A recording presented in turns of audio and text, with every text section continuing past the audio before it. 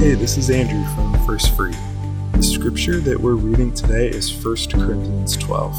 I'll read a portion of it to you, but I encourage you to read the whole chapter later as part of our reading plan at efree.org/backtogether. 1 Corinthians 12, verses 12 through 18 says this: The human body has many parts, but the many parts make up one whole body.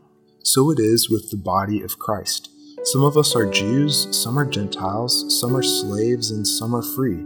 But we have all been baptized into one body by one Spirit, and we all share the same Spirit. Yes, the body has many different parts, not just one part. If the foot says, I am not a part of the body because I am not a hand, that does not make it any less a part of the body. And if the ear says, I'm not a part of the body because I'm not an eye, would that make it any less a part of the body? If the whole body were an eye, how would you hear?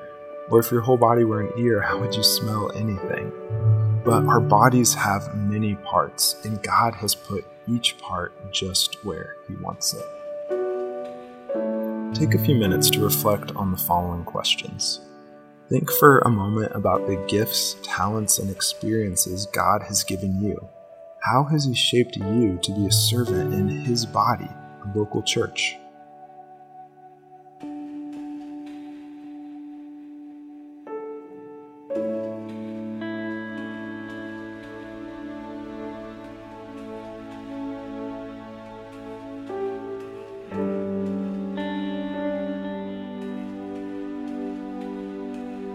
What are some of the gifts that you are currently using in the context of the church?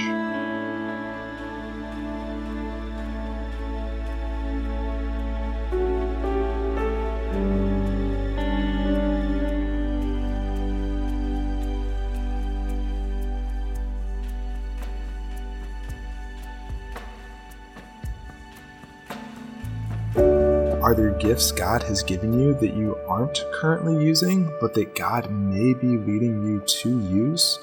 Take a few moments and ask God to bring these to mind.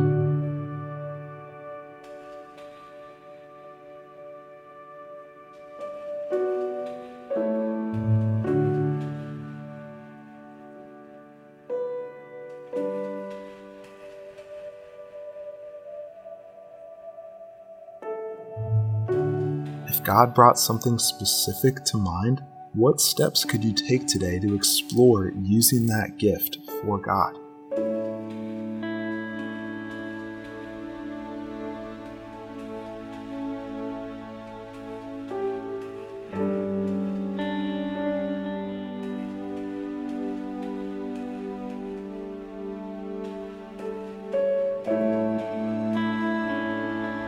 As we close, be encouraged by verse 18, which reminds us that God has put each part and each person of His body just where He wants it.